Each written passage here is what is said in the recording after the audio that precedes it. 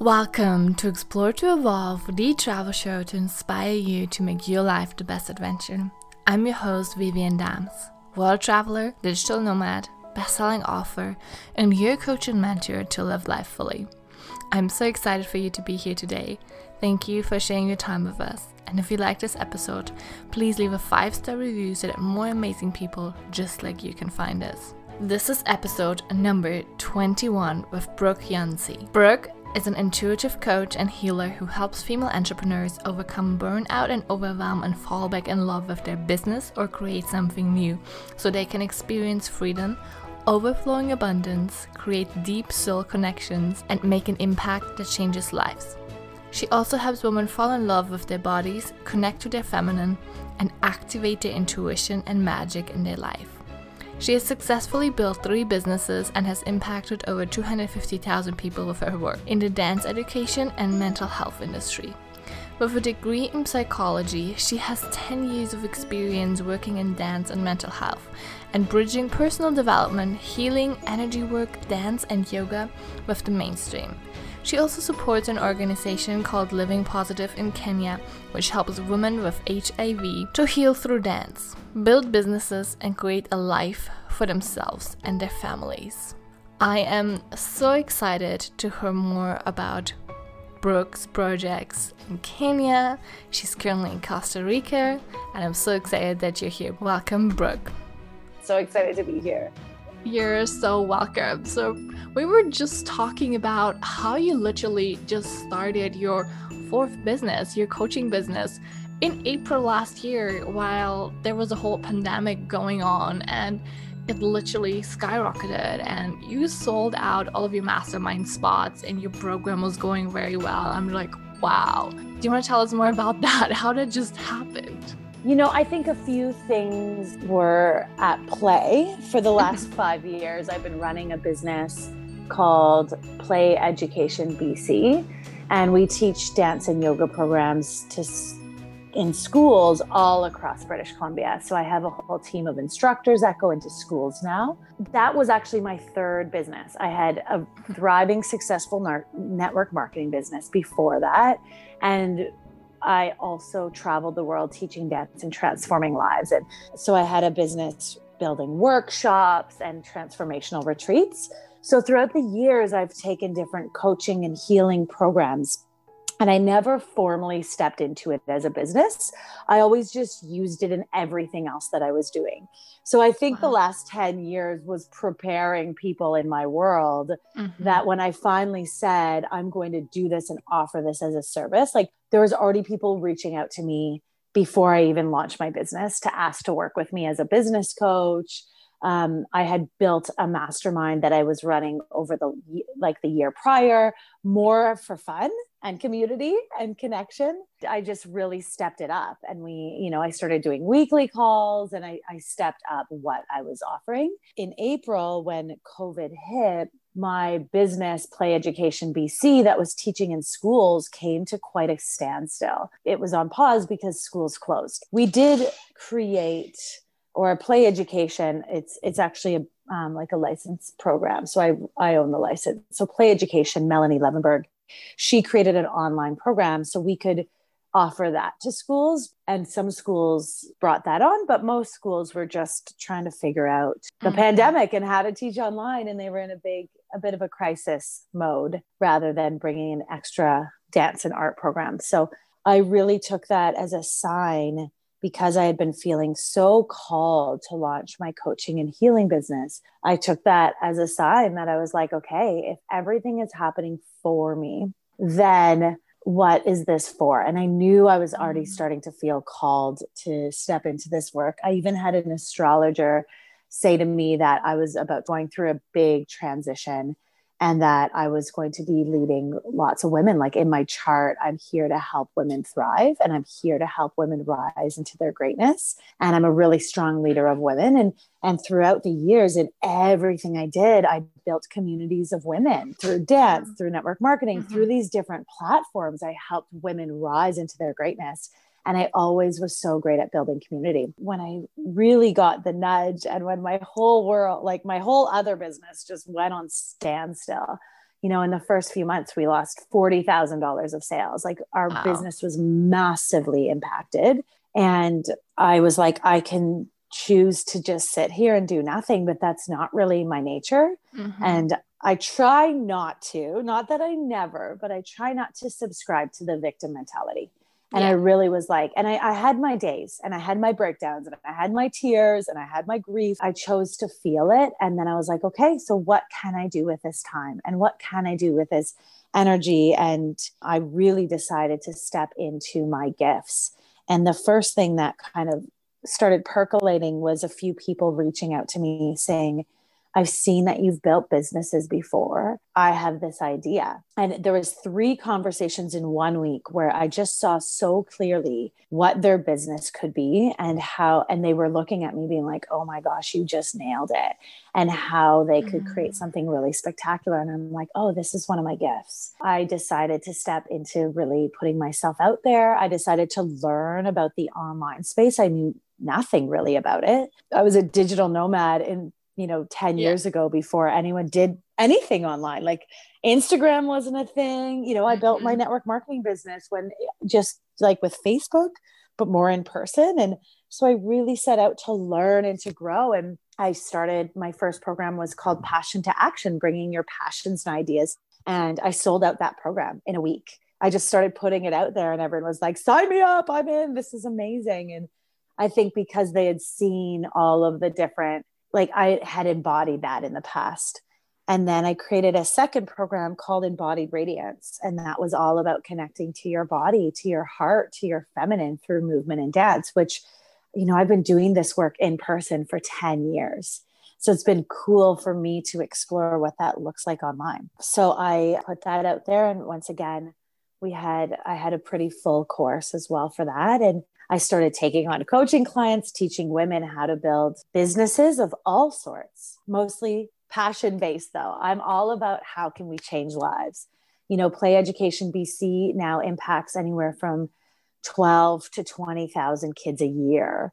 So it's like, I'm all about massive impact. In my life, I've taught over 250,000 people to connect to their bodies through movement and dance. So I have big missions and big goals. So when I shifted into the coaching, I was like, okay, let's do this.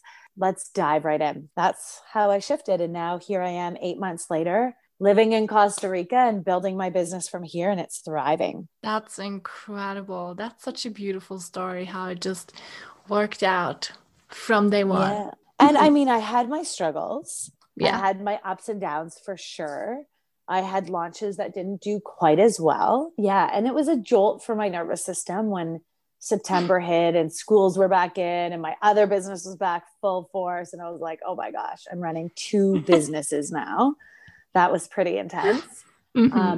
But yeah, I mean, it's the name of the game of building a business, right? It's figuring out what works, what doesn't work, what can I do differently, right? Exactly. And Melanie Ann Layer says that all the time. What works, what doesn't work, what can I do differently? So yeah, I feel so grateful to be surrounded by such amazing community and around such amazing people in this online space, like you. Thank you. That is incredible. Oh my God, I love your story. So a few years ago, you went to Kenya and you started working or like joining this project. Can you tell us more about Living Positively and how you actually got into that? Because it's about women that are HIV positive. How did you get into that? Because I imagine if you look at the stereotypes, if you tell someone, oh, I want to help women that are positive, most people would say, oh my God, that's dangerous. Like, why would you get into that? How did you just find that and say, oh God, I want to help these people and I want to be part of this? So it all started when I was in university, and I actually used to travel doing volunteer trips with a really cool organization. A few of my friends told me about this organization called Living Positive in Kenya, and they said, you're going to love it. It's this amazing community in Kenya. So I always wanted to go.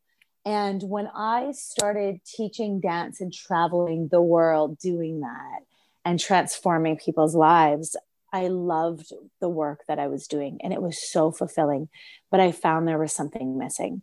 And that was the international development work that I had done in university that just fed my soul like nothing else. So I decided to contact the organization. I said, can I lead a team to Kenya? Like just on a whim. It was like a vision that I had. And then I just did it. I put it out there and a bunch of people said yes. I think 9 women signed up.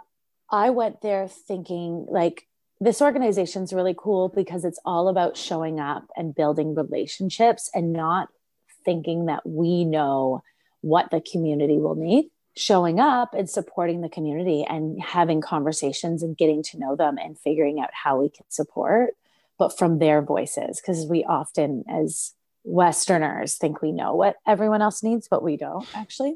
I showed up there and they had asked they have a school in the slums. So this organization works with women and kids with HIV/AIDS. They help the women, they nurse them back to health, make sure that they're getting on their medication and that they're mentally and emotionally healed.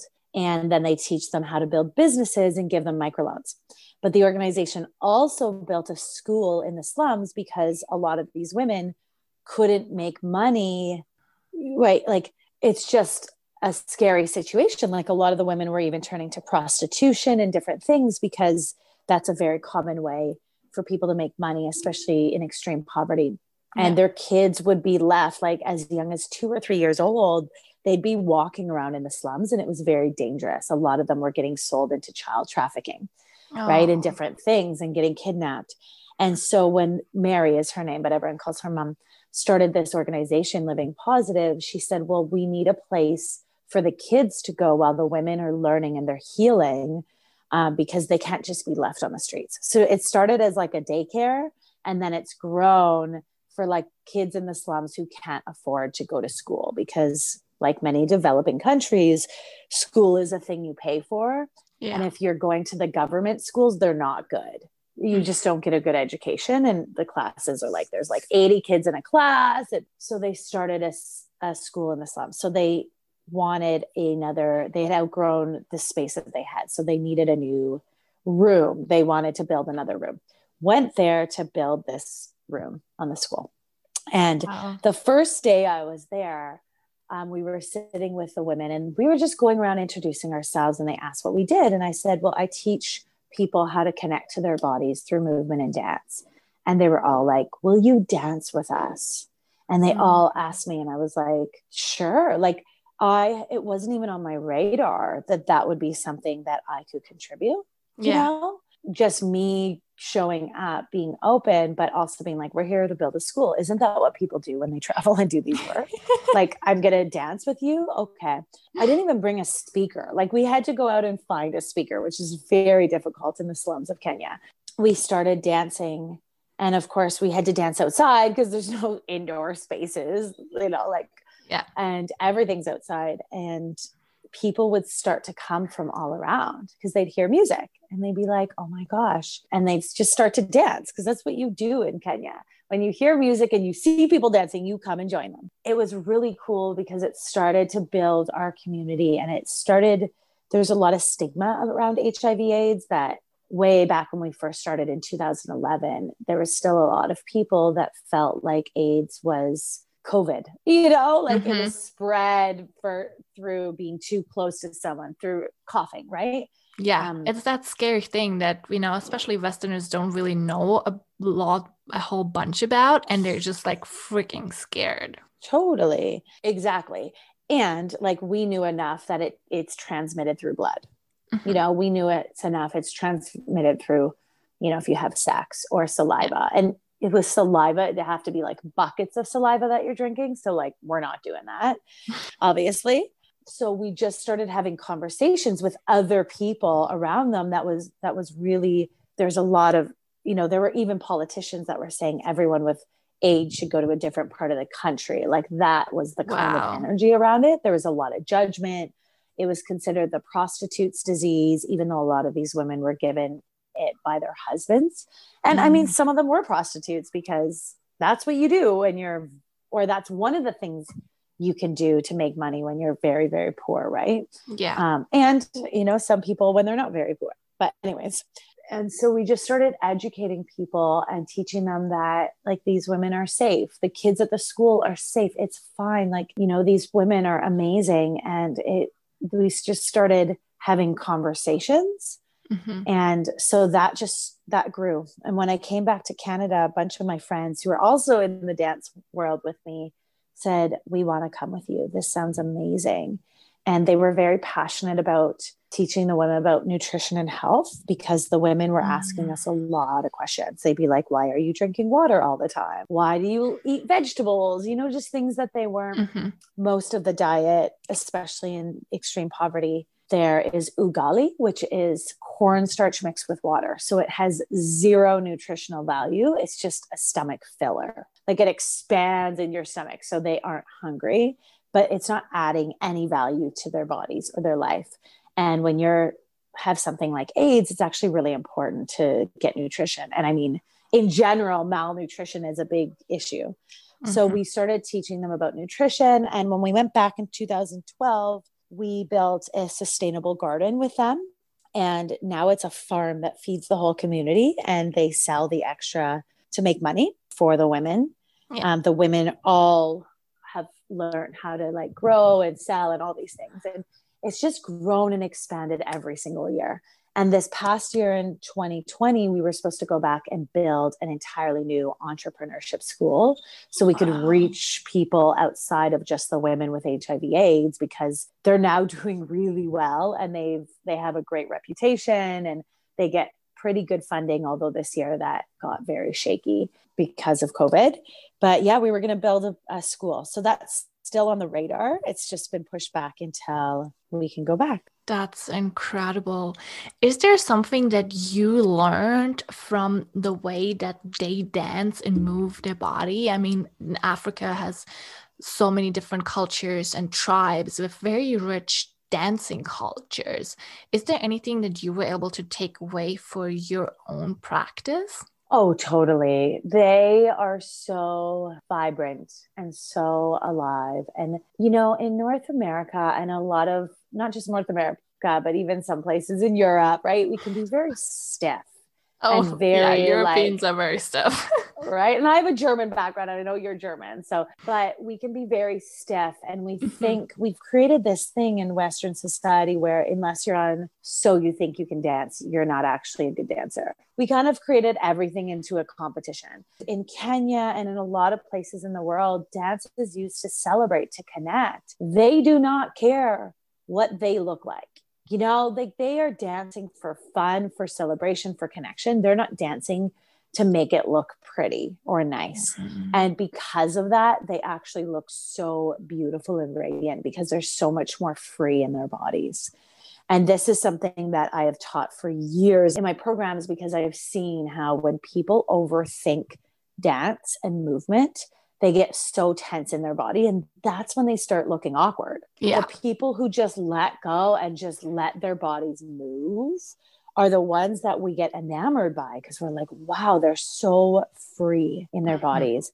And that's a big part of dance in Kenya for sure. And the other really cool thing is that everyone dances. Like it's like the old, the young, the men, the women, it's not just like specific people like we see more in North America, where it's like those are the dancers and everyone else kind of stands around drinking their drink until they're drunk enough to dance. That kid is a dancer because she takes how many dance classes a week or whatever the stories are. That is amazing. What would you say to people when they come to you from a Western world and they're like, you know what, like I actually kind of like want to dance, but I just feel so judged or so insecure. How do you get people to come back to their body and just move without overthinking and without looking at what other people are doing? In my programs, I'm constantly reminding people, but I do remind people to connect to their body, to breathe, sometimes to close their eyes, it's just that reminder that nobody truly cares what you like, worrying about what everyone else thinks, trying to make other people happy, which will never happen, or we can live our lives connecting to ourselves and doing what it is that we desire and moving in a way that feels good. Definitely just the encouragement. So my students they hear that a lot in my classes and in my programs, where it's like, nobody cares. Just move your body, make it feel so good. And just that encouragement and those reminders are so powerful for people. That is powerful. Why do you think it is that we, as like Westerners, overthink these situations all the time and think we're being judged or think we have to perform or look good all the time? I think it starts with the fact that that is kind of the way our society is set up in general. Like if you look at like the way that we have created even like social media and all of these different things, but even before social media, if you look at like the white picket fence, the 50s, like everyone's trying to keep up with the Joneses. Like there's a reason why that's a saying, is because we've created such a high expectation of what we expect from people. And if they don't meet that mold, they could get rejected. And I feel like it's this primal fear that we have, that we don't want to get rejected from the quote unquote tribe, right? This goes way back to Indigenous cultures. The thing is, with a lot of Indigenous cultures, with a lot of like African cultures and I've worked a lot in Indigenous cultures all over the world, not necessarily the case. Like most Indigenous cultures are very free with their bodies and very accepting and very so different, but we've just created that to be such a high expectation in our world. It's the same reason why people go to school and get degrees in things that they think they should do instead of the things that they're passionate about, or the reason why people marry people that they think they should versus someone for love, or why people get plastic surgery or different things because they want to look a certain way to be accepted. It all comes down to, we want to be loved and accepted, and we have a hard time with rejection. That is so true. I remember when I started visiting like Indigenous tribes and cultures, and they were just like, being free and exposing their body because this is who they are, and nobody cares if someone has like saggy boobs or a little bit of like belly fat.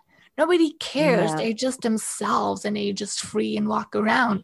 In here, it is more this like, I gotta look perfect and I gotta look pretty. And if I'm not looking good enough, I have to cover myself or fix it or, get plastic surgery, as you said. Totally. It's so sad because this is not who we're actually meant to be. And it's distracting us so much from actually living our life. Absolutely. And actually authentically connecting with people. Feeling like we need to look and act a certain way actually disconnects us from other people, because ultimately nobody is perfect and nobody actually looks that way, right? That they do in a filtered picture or whatever. And when we can be more real to people, when we actually connect with people deeper. It's so interesting how there's so many people. I'm not going to say we all, because that's not true. There's so many people trying to get it right, trying to look right and be a certain way so they can be accepted, when if they just allow themselves to really connect to themselves, connect to their truth and be themselves, it will liberate them, and it'll attract in those who really love who they are and also are liberated in who they are. That is amazing. Have you found that living in Costa Rica, where literally like the motto is Pura Vida, that people are more free and they're just about loving life? Or do you feel they still started taking on the judgments and thoughts of the American westernized society? I mean, that's a really interesting one. We've only been here for a month. So we came for the winter to get out of lockdowns and all those things. And to best decision. We just decided we were gonna come and move here for a bit. Yeah. And it's interesting because the Pura Vida, there is definitely a relaxed vibe, but I don't know, like now that I've done a lot of traveling and I've worked with people in many different classes, right? From rich to poor to, I think nobody's fully exempt from this fear of and from this desire to want to look and act a certain way and fit in. The lifestyle is very laid back here, and the people here are very hard workers. And I've definitely noticed that they work hard. They're very committed. I think that they probably don't care nearly as much as we do in North American society, where it feels like you're constantly maybe needing to grow and learn and up level and catch up to everyone. But I think it's still a little bit there for sure. That is so interesting to observe. How have you found that traveling or living in different cultures has impacted you and your growth and your journey the most? Ooh, good question. So in my travels, so I've traveled to about 26 or 27 different countries. And the thing that really always blows my mind, and the thing that really opened my mind when I first started traveling, is that when you grow up in a certain place, an all town of 2,000 people where I'm related to everyone. Wow. And my family has been, my family has been in that community for 5 generations. So we literally came over from Germany 5 generations ago, late 1800s. Wow. And everyone's been there. And so there's very much this is just the way life is, because this is, everyone kind of settles down then in that area, and including a lot of my cousins and my aunts and uncles. And there's few people that kind of move elsewhere, and that's fine. Totally. And I think community is important. And I love that I grew up there and that I had that solid base to always go home to.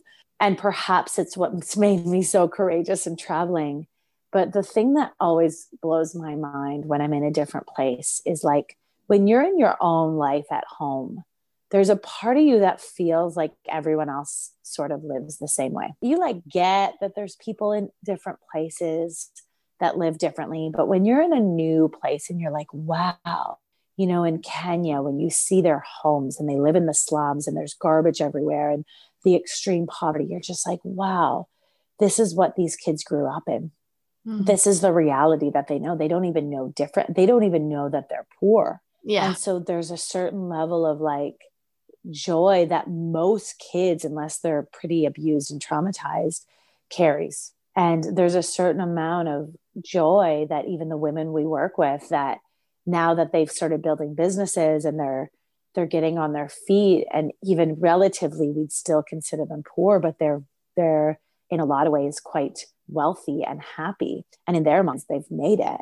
And it's just so beautiful to see. And so it's just such a reminder of how lucky we are, and how we get to choose how we want to live. We don't, and that was something that when I actually struggled a lot with depression and anxiety, especially as a teenager, which is what led me to getting a psychology degree and working in this world for my adult life. A big part was I'd look at my small town and I'd be like, is this it? Because I wasn't happy there. I knew that there was something more for me. And when I started to explore the world, I'm like, oh my gosh, we literally get to choose how we live. We literally get to choose where we live, how we live, how much money we make, what our days look like. It doesn't have to be dictated by society or by other people. That is one of my favorite things. Also, another thing is human connection, and that at the core of it, no matter how much money you have or don't have, no matter what your profession is or isn't, I really believe that humans are good people and that they want connection and they crave connection. Whenever I've traveled, I've always tried to learn their dance. I've always tried to connect to their music and dance because it's such an expression for people. And they really do love it when you at least try. That's such a beautiful realization that happened to me when I went to all the Middle Eastern countries, and everyone was judging me. And I'm just like, no, I just want to go see myself before I trust what society and everyone is telling me. And I was so surprised. Even when I road trip through Africa, I'm like, wow, this is not what people tell us it is. People are actually very nice and kind and helpful. And they really want, obviously there are bad people, but there are bad people everywhere. But big majority is just so loving and helpful and kind to other humans. Totally. That just totally. Absolutely. Totally. One question that I love asking at the end is, what does living life fully mean to you?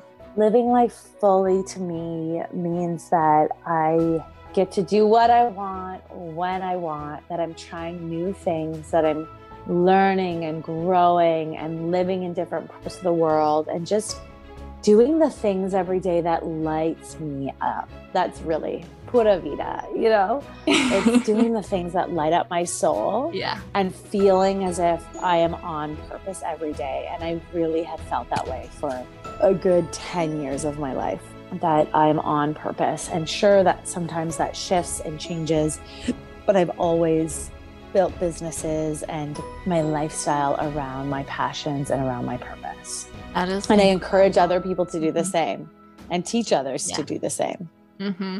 Absolutely. Yeah.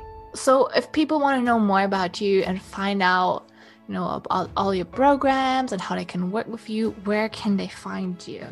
So I have a Facebook group called Ignite Your Fire, and it's an intuitive lounge for spiritual entrepreneurs. And it's for women, so you can come and join that. I do live angel card and intuitive readings in there.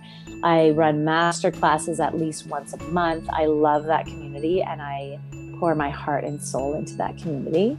My website is brookeyancey.com. So that's just my name.com. And that's where you can find all of my programs and my coaching practices as well. And you can find me on social media at Brooke Jillian Yancey. So that's my Facebook and my Instagram. Perfect. And Clubhouse, actually. Clubhouse. Yeah. Yay. That's been amazing. Is there anything you want to add? Anything you want to share with people? Any advice you want to give people too? I think we covered a lot of stuff. Thank you so much for having me. Thank you so much for being here and sharing all of your knowledge, your love, your thoughts, everything with us. This has been amazing. Thank you so much. You're so welcome. Thank you. Thank you.